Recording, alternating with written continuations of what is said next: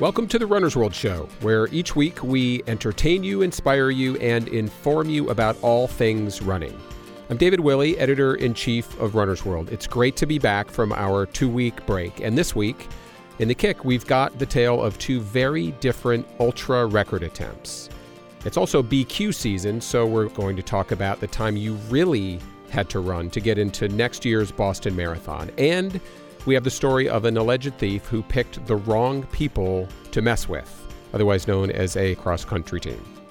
We also bring you the final episode of Project Build Strength, otherwise known as Executive Editor Tish Hamilton's quest to run less and cross-train more over the summer. But first, my interview with writer, runner, mother, and student Kristen Armstrong. She talks about how running helped her through the pain and stress of her divorce in 2003 from cyclist Lance Armstrong. She also talks about the beauty of what she calls intentional suffering, and also the joys that come with having great running partners, or wingmen, as she calls them. I've been on runs with her, and I've started talking about something, not realizing as I started the topic that it was going to a place of complete tenderness and vulnerability to the point where I really can't breathe. And it's almost like a panic attack sometimes, but not completely. It's just where your breath catches and you have to stop. And it's just this cool understanding when you're going along with someone who's your wingman and they know, like they can tell that where the conversation has turned has gone into a place of very delicate waters. And it's so beautiful to know that that person beside you gets that, and they know the hitch in your breathing or the hitch in your step, and they're like, oh, wow, we can walk a little bit. Like, yeah, we can walk a little bit. Thanks for joining us. Stay with us.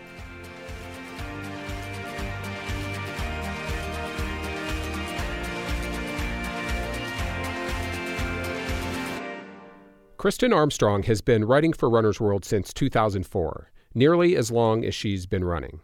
She currently writes the Mile Markers column for runnersworld.com, and she's written several columns and features for the magazine over the years. She's also the author of several books, including one called Mile Markers and another called Happily Ever After, Walking with Peace and Courage Through a Year of Divorce. I've always loved Kristen's unique, honest voice, and these days she's doing a lot of things, including writing, but also running and training for yet another marathon, being a mom to her 3 kids, and getting her master's degree in counseling at St. Edward's University in Austin, Texas, where she lives. The first Runner's World story Kristen ever wrote was one of the first that came to my attention when I started this job at Runner's World over 13 years ago. We started this conversation by remembering that story, which was also the beginning of her writing career.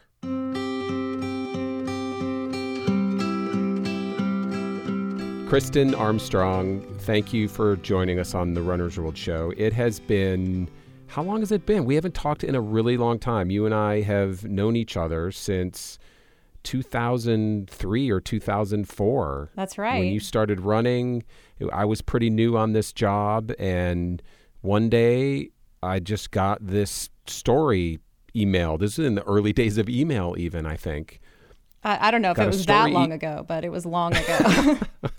Sorry, I'm really dating both of us here. Yeah, be careful. But I got this story, this fully written, fully realized, over the transom story sent in by Kristen Armstrong to Runner's World, and it was one of the best stories I'd ever received over the transom before. It was funny, and it was true, and it had voice, and it was authentic, and it was the first piece that you wrote for Runner's World. We ended up publishing it in the magazine in our August 2004 issue, basically as you wrote it. But that's how we were introduced to each other. I actually want to ask you to go back to those early days and talk a little bit about your start in running, which was close to your start in writing, and what was going on in your life at the time. Why did you start running in the first place? My start in running was 2003 was the year that my marriage fell apart. I got divorced that year, and I had a couple friends who noticed that I was not sleeping very well, not eating, just kind of looking like a brittle shell. And both of these dear friends of mine are marathoners and triathletes, and they're extremely athletic women and very strong, and they decided that what I needed to do at that time was run a marathon, which is a funny thing to say to somebody who's too skinny and tired, but they knew that it would make me tired and I would sleep, and they knew I would be very hungry, and they knew they knew that would actually be probably a really good thing for me. And it was an amazing experience, because what I didn't understand at that time was that what running really does for you is it gives you so much more than just the physical part, the strength and the endurance and all that. But it became kind of a metaphor for me at that time, thinking if I can run 5 miles, wow, it's the longest I've ever run. I can run 10 miles, 15, 18, 20. And it was just this enormous confidence boost at a time when I was feeling really low. So the training experience was amazing, and it really helped me that year. And I got very healthy and strong and had recovery through running for a lot of that grief and just the stress of that time. And then the piece that I sent to you, it was funny because originally it was a thank you note that I wrote to the two of them, my two friends that I ran with. And I just kind of chronicled our experience and wanted them to know how much it meant to me. And both of them knew I liked to write, but they said to me, they go, "You wrote this?" And I said, "Yeah." They said, "Is this how you always write?" And I go, I guess so. I mean, it's my voice. I guess that's what yes. And they said, "This is so beautiful. If you don't send this into Runner's World, then I will." And I thought, the last thing I want those two crazy girls doing is trying to promote me in any way at that time. So I changed it a little bit so it wasn't a thank you. And then I just sent it randomly into Runner's World, which is so funny because now when I think about that after many years of writing all kinds of freelance work, things don't usually work out that way. Just a random email, No, they don't. And believe me, I've gotten lots of pieces, and very, very few of them are as good as what you sent us. And one of my favorite sentences from that piece, I've got it right here, was toward the end. And you started the piece by saying, "I am not an athlete." Yes. And you wrote about how for a lot of your adult life anyway, you helped an athlete, which of course was your husband at the time, Lance, during his cycling career. You were not an athlete yourself, though. You enabled him to be an athlete and to help him in countless ways to excel the way he did. And toward the end of what you wrote that in my past life, I gave everything I had to make a dream possible for someone else. On this day, I gave everything I had to make a dream possible for myself. So after all these years, you've continued to run, and I just wonder how you look back on hearing that passage that you wrote in 2004. How does that sound to you now? And do you think about what running has given you any differently today?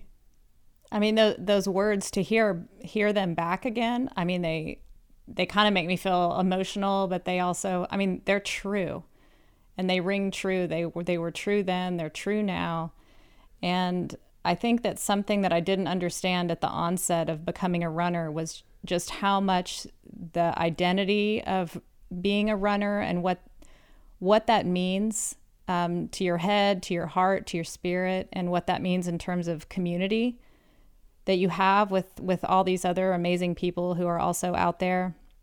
I mean, it has been a huge part of my life since that time. I mean, it's a regular part of my life, like a habit, but it's also something far deeper and more profound for me. And I continue on probably with the same, oddly enough, the same enthusiasm and excitement and reverence for it that I had back then.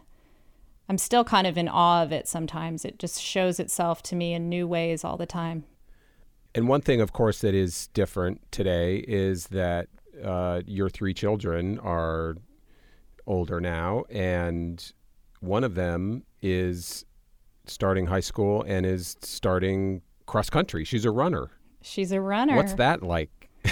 You wrote your most recent blog for us and mentioned her in the blog, but do you see yourself in her, or do you see completely different things?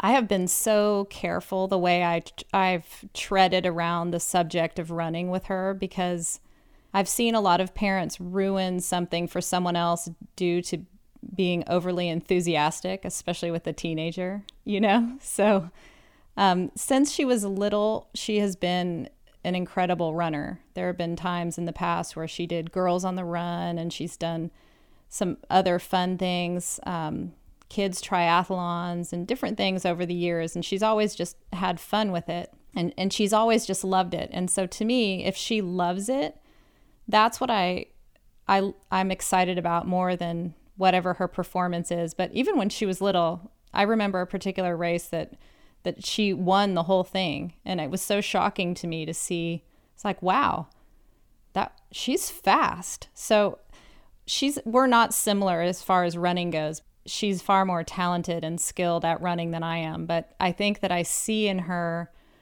a similar, the start of a love for it. And I see in her just how it mitigates her anxiety and takes away so much of the pressure of being teenage girl, to just be able to step outside of yourself and just your body can just be something that you enjoy and push. And it's kind of an escape from all the pressures of being that particular age and adolescence. And I'm so happy for her.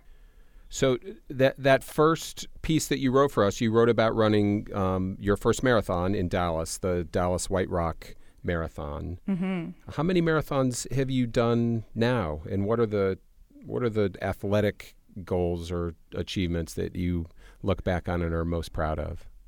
I think I've done about 13 marathons now. Oh, you're one of those people who loses count of how many marathons. Well, I could go back. Okay. I could go back through them in my mind because I can recall them that way easier than I can make a count. Yeah. But I think probably the thing that I'm most proud of is the completion of a 50 miler. That was a trail race that I did several years ago, and that to me was something that I was really excited about, and it was an uncertain outcome. And it's always daunting to try something where it's not just, oh, am I going to make my time, or am I going to qualify for Boston, or am I going to finish? It's more like can I actually even do this? Like what I'm taking on, I'm not certain that I can do that. And to try something that you aren't certain that you can even do it at all is really exciting and keeps things kind of fresh and new. I'm also pretty excited about the fact that I just turned 45 and just qualified for Boston. So that makes me feel good too. Like I still got it, sort of. Congratulations. Thank you. You've BQ'd, so what number BQ is that? Because I know you've run Boston before. I think this will be my 4th. And you're going to be there in April, you think? Well, I'm still waiting for Paige to qualify because she's my wingman and we normally like to go do these things together. She, I think I got to register the week before her. So now she's still waiting to find out if she got in. All right. So you mentioned Paige and you mentioned your wingmen, and I know Cassie is another one of your wingmen. I have met the whole crew. Yes, you have. What is it about running with other people? What makes a good running partner? What makes a good wingman or wingwoman, as it were? Well, I think that relationship is so particular because that person, not only do you need to be able to count on them because they show up, at odd hours in the morning and they show up for you in a million different ways and you for them. So you have this person that will meet you at the appointed time, but then they are also the person that hangs with you when you have a run where you bonk or you have a rough time in your life and you're just still trying to climb the hills and make it happen. And that person beside you and the way that they just their constant companionship next to you, whether it's quiet or whether they're talking and motivating you or whether they just have good BS so they can make miles kind of disappear, which Paige definitely does. She tells funny stories and we talk about everything under the sun. And I think most of what I love about those long runs or the thought of training for a marathon or an ultra marathon is just the guaranteed time that I know I have with her that's set apart, and it's like a sacred time to me. So what are those runs like? Can you sort of bring us along, as listeners, and give us a sense in the way that you do in your writing so well. When you write about running, you do such a good job of evoking the feeling that you're having or the thoughts that you're experiencing. And what does it sound like to be on a run with you and your wingman? It sounds like footfalls, 2 sets of size 9s, maybe 9.5 by now.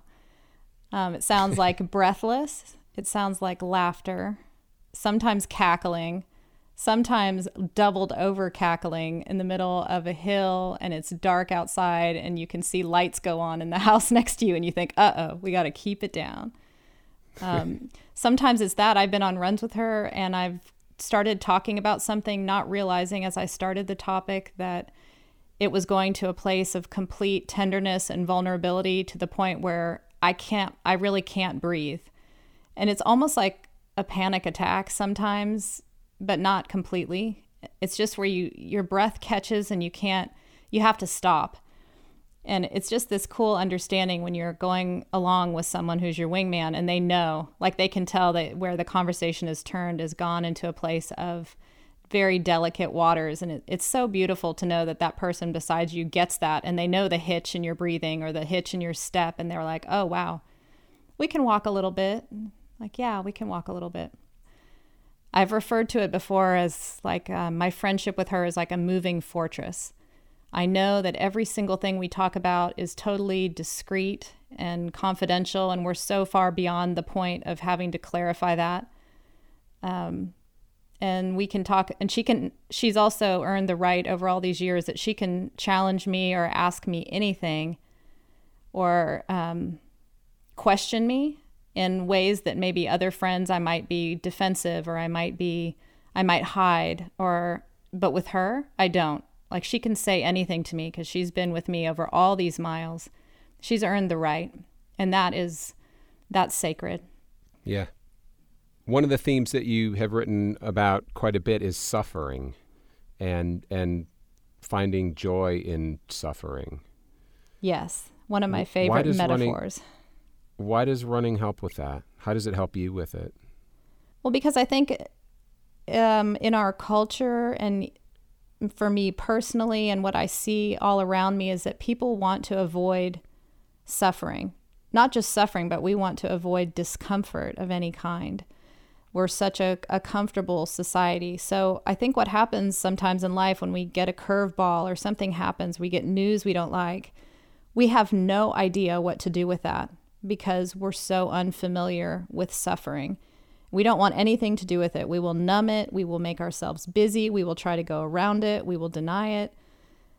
But to me, one of the beautiful gifts about running is that you are on a regular basis intentionally touching on suffering, sometimes more than others. I mean, you can push as much as you want and suffer as much as you want, but you're doing it on purpose.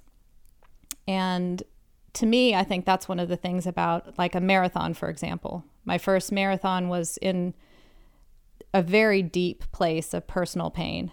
And to come through that time in my life and come out on the other side, to me, when I run marathons now, I'm not in the same place anymore, but it's almost like being able to take my finger and touch on that one place that you know hurts, but you don't want to forget about it. You want to remember that you can move through that, or you want to be able to reflect back on those situations and see your strength and see the strength of the people around you and see how far you've come. And when you can go back and intentionally suffer, I think it makes you so much more equipped to handle whatever comes that you don't know or whatever is currently going on. It gives you the strength and it gives you the flexibility and it gives you the endurance to face the things rather than avoid them. Yeah. Intentionally suffering. That's interesting. Do you feel like that's one of the main reasons that you run? To intentionally suffer in a way that's, relatively safe? Yeah. I mean, I think people can take anything too far, but for me, I sometimes will run like that. Like if I know that something's really bothering me or weighing on my mind, I will take that, and on purpose, I will go find, there's a few hills in Austin that I can seek out sometimes when I'm kind of on a mission. And I can tell that something is weighing on me, and I know that I'm suffering on the inside. And sometimes the only way for me to get that out is to put an equal measure of suffering on the outside. And then I reach kind of a place of maybe equilibrium of some kind. Like, okay, there, I tapped into it and I found some relief.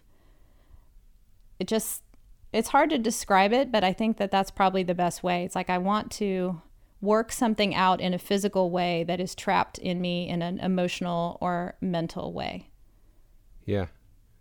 Another piece that you wrote for us a few years ago, it was right after all the news came out about your ex-husband Lance and the doping in his cycling career, and all that stuff sort of came crashing down, and all his sponsors pulled out, and it was obviously a big story.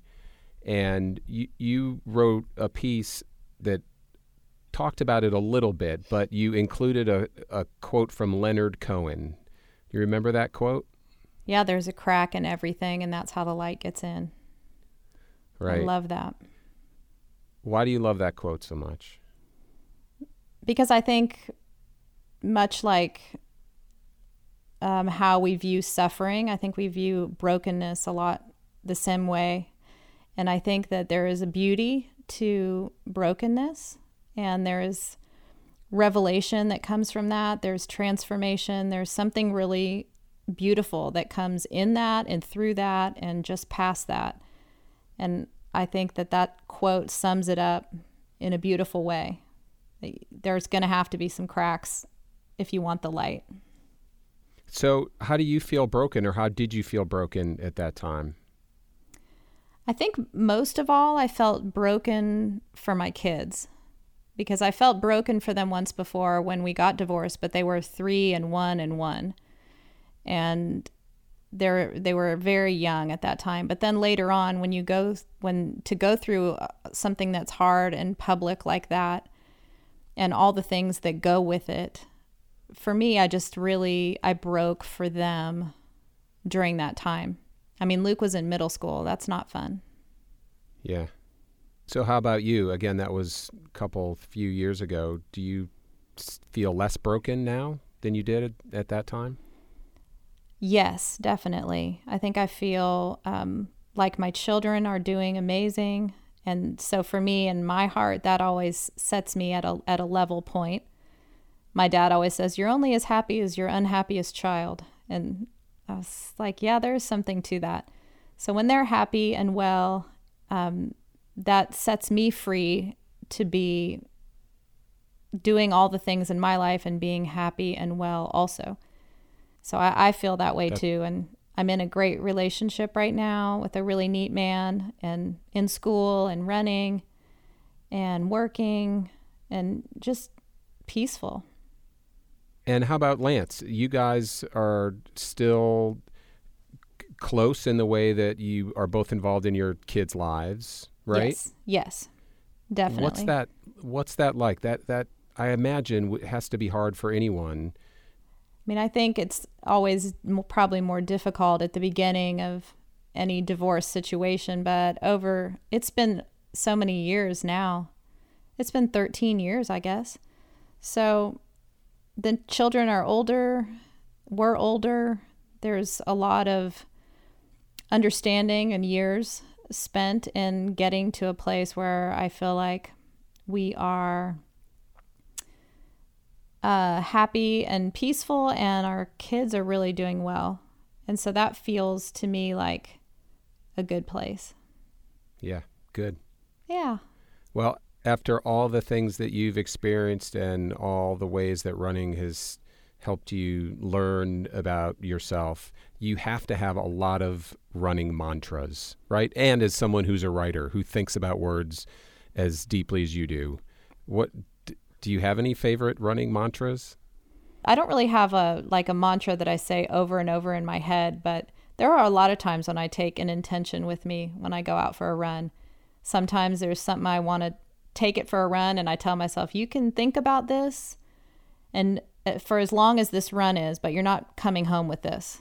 You're going to leave it somewhere out there. And those are the times where I might pick up a stone or something, or if I'm at the beach, I'll pick up a shell, or I'll pick up something to hold in my hand.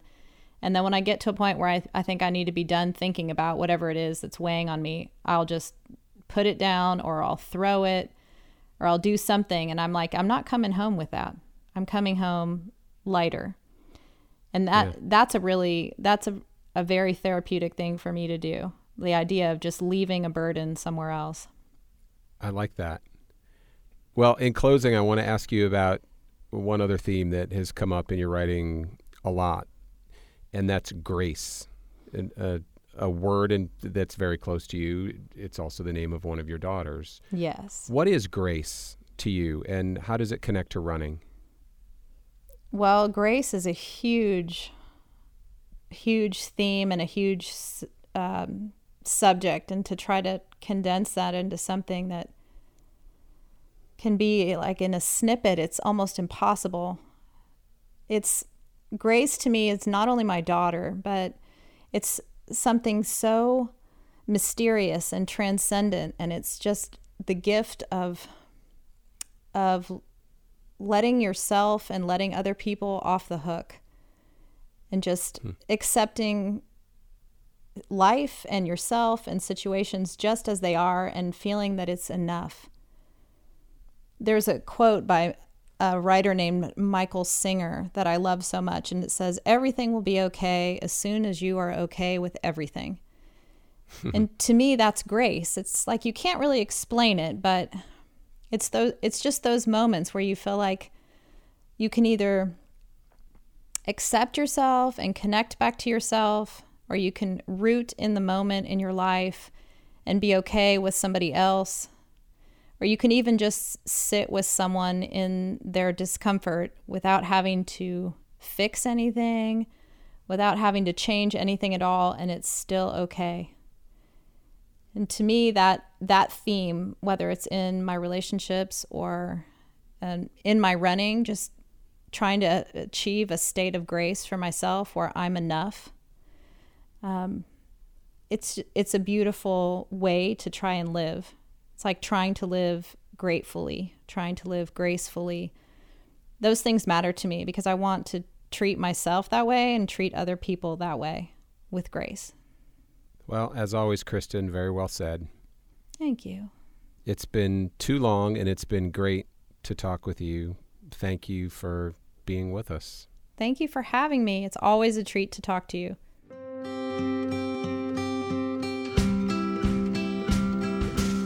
You can listen to my full interview with Kristen Armstrong, which includes a great mental and emotional tip that she gave me for getting through the toughest miles of a marathon. And also read the first story she wrote for Runner's World at runnersworld.com/audio.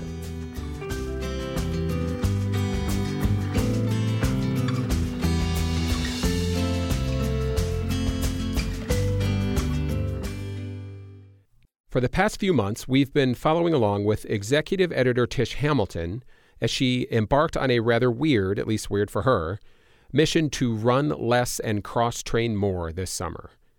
It's weird because Tish is a bit of a legend around the office. She's a longtime runner who's run 51 marathons, including 12 Bostons. All of us who know Tish know she'd rather run than do just about anything else. But she spent the summer months doing a bunch of other things instead. Things like riding her bike, hiking, swimming, going to the gym. She did all this non-running stuff with one big goal in mind: to get healthy and strong in time to start training for the New York City Marathon in November. Just as summer was ending, producer Christine Fennessy caught up with Tish to see how she was feeling. Christine expected to hear that Tish was feeling strong, reinvigorated, and off to a good start in her training for marathon number 52. But that wasn't exactly what she heard. On a gorgeous day at the end of August, I met Tish out on the looped cinder track behind Runner's World HQ, here in Emmaus, Pennsylvania. It was the lunch hour, a time when Tish is typically out running or cycling. But we're walking, which is like highly unusual for both of us. to not be pedaling a bike or running or otherwise moving as fast as we possibly can. And it's noon on a Wednesday, and that's also significant. Yes, at noon on Wednesdays, our resident coach, Bud Coates, a 4-time Olympic trials and marathon qualifier, holds speed sessions for anybody in the company who'd like to come out and do them. And I unfortunately have not been able to do them this summer at all, and I'm just walking. It's a little bit, it's a little hard to walk around when you see your colleagues racing around, doing intervals and getting super fit. But here I am walking and trying to be a good sport about it. So why haven't you been able to do this? Well, so when you and I first started talking, I was cutting back on running, and we decided to call it Project Build Strength, I think. And, I didn't really want to tell you this, but I was dealing with some pain in the hamstring area. And I don't want to call it an injury. Here's the deal. That sounds like this whole Project Build Strength thing started after Tish ran a pretty bad Boston Marathon in April. She realized she'd been going too hard for too long, and she really needed to take a break. She made a plan to run less and cycle, hike, and hit the gym more. And her goal was to get strong and healthy by the end of the summer, just in time to start training for the New York City Marathon in November. In previous episodes, I'd tagged along with Tish on a bike ride and a hike, keeping tabs on her progress. She is, after all, a die-hard runner who has a very tough time not running all of the time. All summer, I figured she'd been running, just not very much. Now, I was hearing something different. I talked to a chiropractor I go to a lot, and I talked to Bud Coates, our resident coach, and they all said the same thing, which was stop running. Which is oh dear. It's a very, very difficult thing for me to hear. So I decided to take a month completely off running and do everything else. I can't imagine, actually. That's impressive. I did not know that.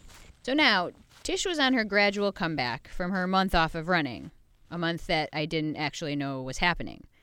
And instead of ramping up her weekly mileage at this point to peak weeks of 40 to 50 miles, Tish is on a super conservative, every other day, run-walk plan. She's got orders from Coach Bud to do these run-walk sessions for no longer than 20 minutes. On alternate days, she can do stuff like walk. So, not surprisingly, this all has her a little worried about running New York. I know this is sort of tricky because here we are close to the end of August, and I've signed up for New York City Marathon, and I've paid, we have to pay to enter races here, even if you work at Runner's World. It costs like $270. And I don't want to, I hate to sound so cheap, but I don't want to give that up. So I'm like, can I run the marathon when I'm doing like 3 minutes of running and 30 seconds of walking? And Bud is just like, he's like really making me live in the moment and not think about that. Just like, we'll take it one day at a time. So that's what I'm trying to do, trying to be zen about it, which is very difficult. Yeah, I can imagine, especially when you're out here. I mean, it is a beautiful day, and we've got 3 of our coworkers coming up behind us who are all running very fast, so maybe we should move over a little bit. Yeah, I mean, the weather's perfect today. It's not like too hot, and but like beautiful sunny day, and we're both out here walking. Yeah, walking. As Tish and I are meandering along, runners occasionally sprint past us. They're all doing Coach Bud's lunchtime speedwork session. Oh, there goes Kit Fox tearing up the track. Can you hear that? And here come the rest of them. And yes, it does make me wish that I were running with them for sure. This is torture to come out and walk around a track while your colleagues are doing intervals. Okay, so Tish's summer didn't quite pan out the way we thought it would. Still, running less, or not at all in this case, made her realize she really does love riding her bike. She's racked up 1,000 miles this summer. and she's come to love logging epic 4-hour rides with her friends. When we last had Tish on the show, she was training for a 50-mile hike in the high Sierras in California. She was doing stuff like hauling her groceries home in her backpack. Hiking, however, was a harder sell for Tish. It just didn't deliver the endorphin boost that she craves and that she gets when she runs and when she rides. And I worried that maybe she would go out on this trek and sort of miss out on the scenery, too focused on whether or not she was getting a good workout. But I'm happy to report that she loved every minute of it. As we've been talking, runners have been continually blowing by us. Oh, here they come. All right, Chris. Good job. You got it. 136. All right, man. 1 quarter to go. To take a whole month off running is a huge deal without like full-on injury. Like I'm not in a boot. I don't have a broken leg. I just have like sort of aches and pains that act up. So it's a big deal, both physically and mentally. I like to pretend like it doesn't bother me that I'm not running. And I see people, so we're coming up on September, and you see the people who are starting to train for marathons. And I definitely have, that kind of run envy. Here comes Kit. Uh-oh, Kit is throwing up. Wow, does this have to happen often in speed work? Kit has thrown up before, yes. Kit, you okay there? Oh, I'm dying. You throwing up? No, I'm good. That was just excessive sweat falling off of your face? Yes. Did it look like I was throwing up? You're making awful noises. Oh, God. Woo! I'm done, though. That was terrible. What was it, a hack? No, it was 6 400s at 5K to mile pace. Whew. I don't do anything like that, but that sounds horrible. And is this the longest break that you've had pretty much since you've started running? Yes. I mean, how does the rest of your body feel, just given the fact that you've spent several months sort of getting it strong in these different areas with cycling and hiking and doing some of the gym work that you've been doing? Yeah, that's a really interesting question. So I've been trying to stay away from the scale because, that's upsetting. I did weigh myself after I came back from the backpacking trip, though, because, that was a week without ice cream. So I was like, okay, this is going to be a good number. And sure enough, I had lost a couple of pounds, so that was fun. And now, I'm all joking, but what I do notice, of course, and this is not a surprise, but it's always a delight, is to find how much stronger your legs are getting and, your quads are getting. And I noticed that with tightness in some clothes, but I'm really cool with that because I know it's strength. I noticed my arms are, probably slightly less skinny than they used to be, and that's an okay thing, too. It will be interesting to see, so I'm working with Bud Coates in this plan to start getting back in shape to see whether or not I can cross the finish line in the New York City Marathon on minimal training. It'll be interesting to see if when I start shifting back into running, how the bike fitness and the hike fitness and the little bit of swim fitness I built up, how that plays into the running. I'm really curious. It's an experiment. What have you learned through this whole experience? Well, taking a month off running, now this is going to surprise you, Christine, but taking a month off running will not kill you. And you don't have to go exercise like a complete maniac every single day either, but you can if you want to. So, I had to try to find the positive in all of this. I think it's a really good thing to try something different. It doesn't mean that it's easy, and I mean that both physically and mentally. So physically, you can't just dive in and start biking as hard as you rode. As hard as you ran, if you've never ridden a bike, right? You have to get your body used to that as well. I think it's safe to say that Tish is an obsessed runner. And she's taking all this downtime pretty well for an obsessed runner. But I wanted to know, was running for her about getting better or about putting herself through a certain amount of rigor every day? In other words, catching that endorphin high.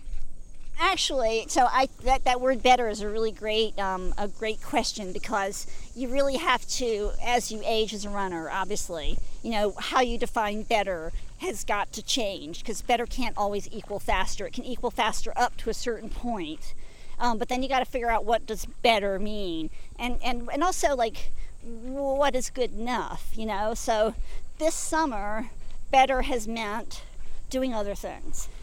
I think you have to redefine better for yourself as you go through your years.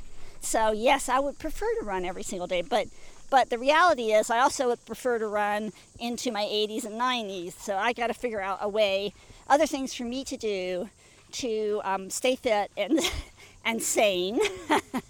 So we have to think up something else that's gonna be satisfying, right? It can't all be about performance, and that's something that evolves over everybody's lifetime, hopefully, right? Yeah.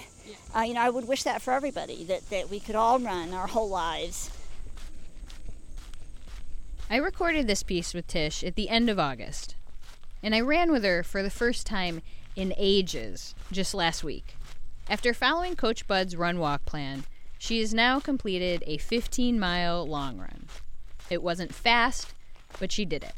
And she did it pain-free.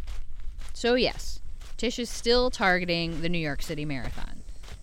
But a funny thing about Tish running more these days, she's starting to really miss her bike.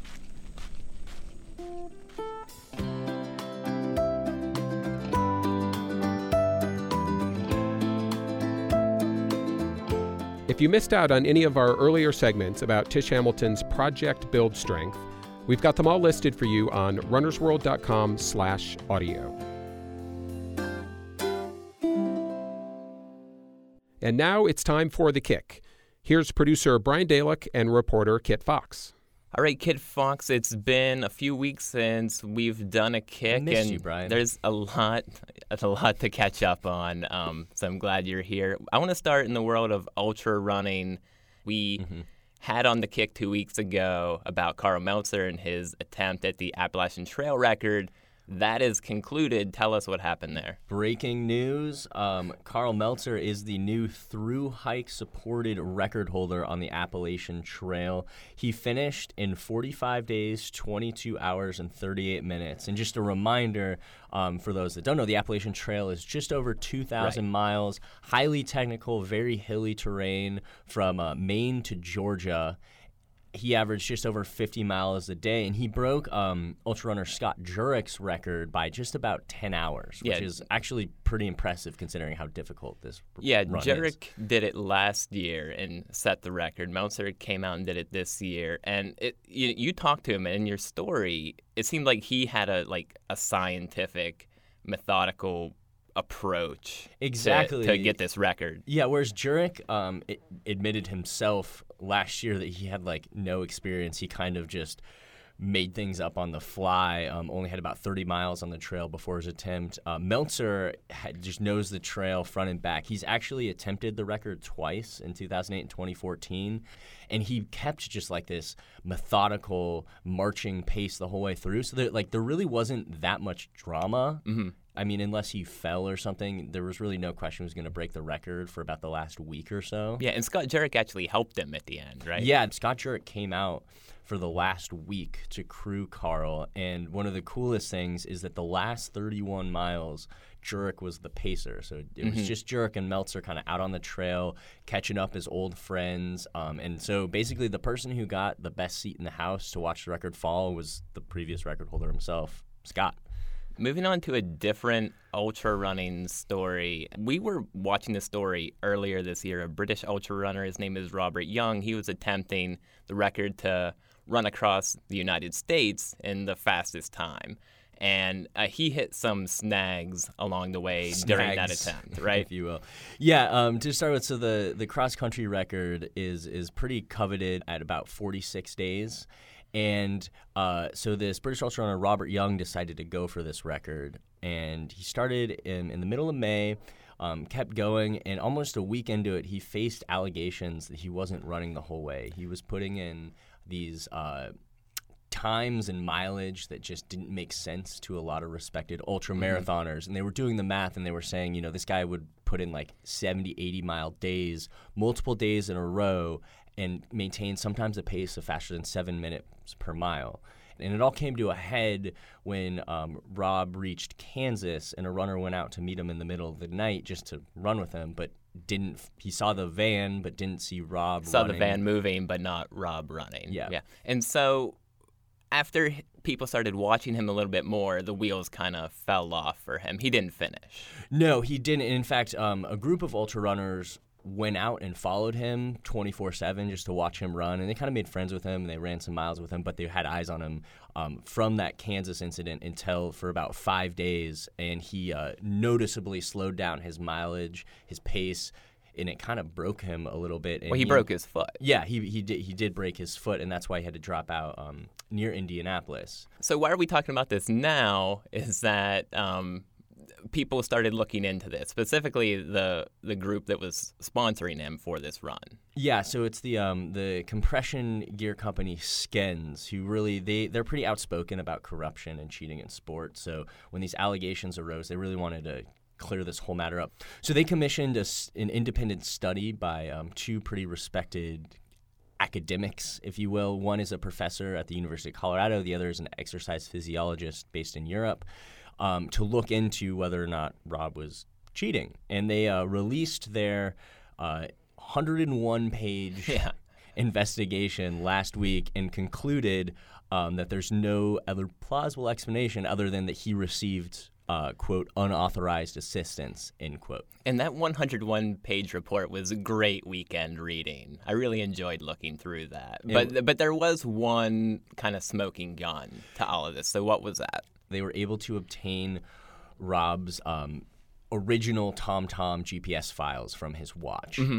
Okay. And that gave them the cadence data, which is basically how many steps you take per minute. Yeah, and if you're like a regular runner, normal run, you're probably doing like 150 to 170 steps per minute. And that doesn't, and that's the same no matter how fast you're running too, which is important to note. So many of his runs, he was averaging 40 steps per minute or less, maybe 20 steps, maybe 5. So they looked at all this data and realized that, yeah, he was likely in a moving vehicle for large chunks of his attempt. And you were able to speak with Robert Young after all this came out. What's his stance on this now? Yeah, I spoke with him for a while over the phone, and he denies all allegations of wrongdoing. He does admit that maybe there were some mistakes made in the data recording, maybe that there were he left the watch in the van a few times, but he says that he ran the whole way. So, yeah, it's come out. Skens has terminated their contract with him. And, moving forward, he's told me that he's not done running. He would like to attempt this again, maybe next summer. It's a super hard record to actually even go after or even break. But one guy actually, again, is on record for this right now, and we're keeping an eye on him as well. Yeah, Pete Kostelnik, he is a pretty respected ultra runner right now, is on pace to break this record. Currently, as we record this, in the middle of Nebraska, averaging over 60 miles a day. He is uploading his live location to his website as well as all of his Strava data, so there really hasn't been any question that he's running the whole way or not. But he really, in the several attempts that have happened over this year to break the record, seems like he's got the best shot. Well, we'll keep an eye on him and keep you updated here on The Kick and on runnersworld.com. Absolutely. Moving on to maybe not ultra running distances, but we'll just go down to marathon level. Just down to marathon level. So I was actually one of the 2,957 Boston qualifiers rejected from the race for 2017. # sad face emoji. Yeah, I mean, as upset as I am, at least it's not a hit on my credit card. So that's the one silver lining, is I don't have to pay for it. But because of the high demand, like the past several years, it's just gotten increasingly tougher. They have to move that cutoff time down. This year, it was 2 minutes and 9 seconds. I was actually a little slower than So 2016. You had to be, to clarify, you had to be 2 minutes and 9 seconds faster than your qualifying standard to make the cut. Yeah, and so where were you at? I was only like a minute 40. Which basically means that you should not have used the bathroom at like Yeah, mile or 8. stop to play with the band at mile 17. You know, like I can't play Freebird for that long. Freebird. Stairway to Heaven was fine. Yeah. Freebird, not okay. Important tip. Yeah, or I should learn to negative split a race for once in my life. I don't think I've ever done that yet. And it's actually like a cool contest now. Yeah, Strava and New Balance have partnered up starting with the Chicago Marathon. If you negative split your marathon this fall and upload it to Strava, New Balance will send you a free pair of shoes. So I should run like a 6-hour first half. There you and go. Then just cruise on in from How there. worth it is the free pair of shoes? I think that might be in their guidelines that you can't do that, but you know. The point is that you should pace your marathon very well and negative split. So you'll get a free pair of shoes if you do that. Yep. And we want to finish off with one final story. This is a kind of fun one that we found last week. The Arizona cross country team, they competed about 2 weekends ago in Minnesota. Yes, in Minnesota. And they didn't make headlines for how they performed, but they made headlines the next day. So what happened there?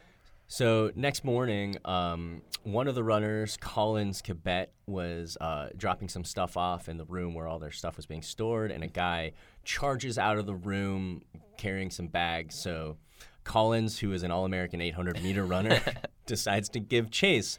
Chases him down 5 flights of stairs. The rest of the team, who was eating breakfast across the street, sees Collins and this guy having an altercation kind of out of a side door of the hotel. They all get up, and they start running after this guy. So suddenly, this alleged thief has an entire Division I cross-country team chasing him.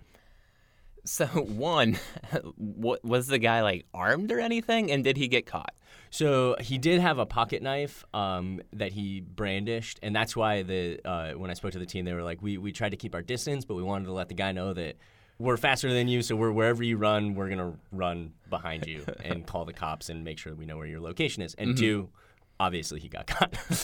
Apparently this guy was terrified as soon as he saw the team running after him, ended up giving back most of the stuff, and I think maybe it was an accident, gave away his own wallet as the team kind of surrounded him. So a great quote from a spokesperson from the Minnesota PD was, it's a lesson kind of for us all, never steal from a long-distance track runner because you will be caught. Yeah, so just a very easy moral to that story. If you see an XC or cross-country on a bag, you probably don't want to steal it. Yeah, cross-country runners, we're badass. So, Kit, thanks for coming down and doing the kick again this week. Thank you, Brian. That's it for this week's show. Please do us a giant favor and leave us a rating and a review wherever you find your podcasts. We check them and read all the comments all the time because we want to keep making the best show possible. I'm David Willey, Editor-in-Chief of Runner's World, and this week's show was produced by Sylvia Ryerson, Mervyn DeGanos, Christine Fennessy, and Brian Dalek. Join us next week when we will explore just why mortal runners like us might want to shell out for a coach. So I'm going to try for the next 2, but I think she's crazy. There's no way. I think she's trying to kill me. We'll see you then. Thanks for joining us.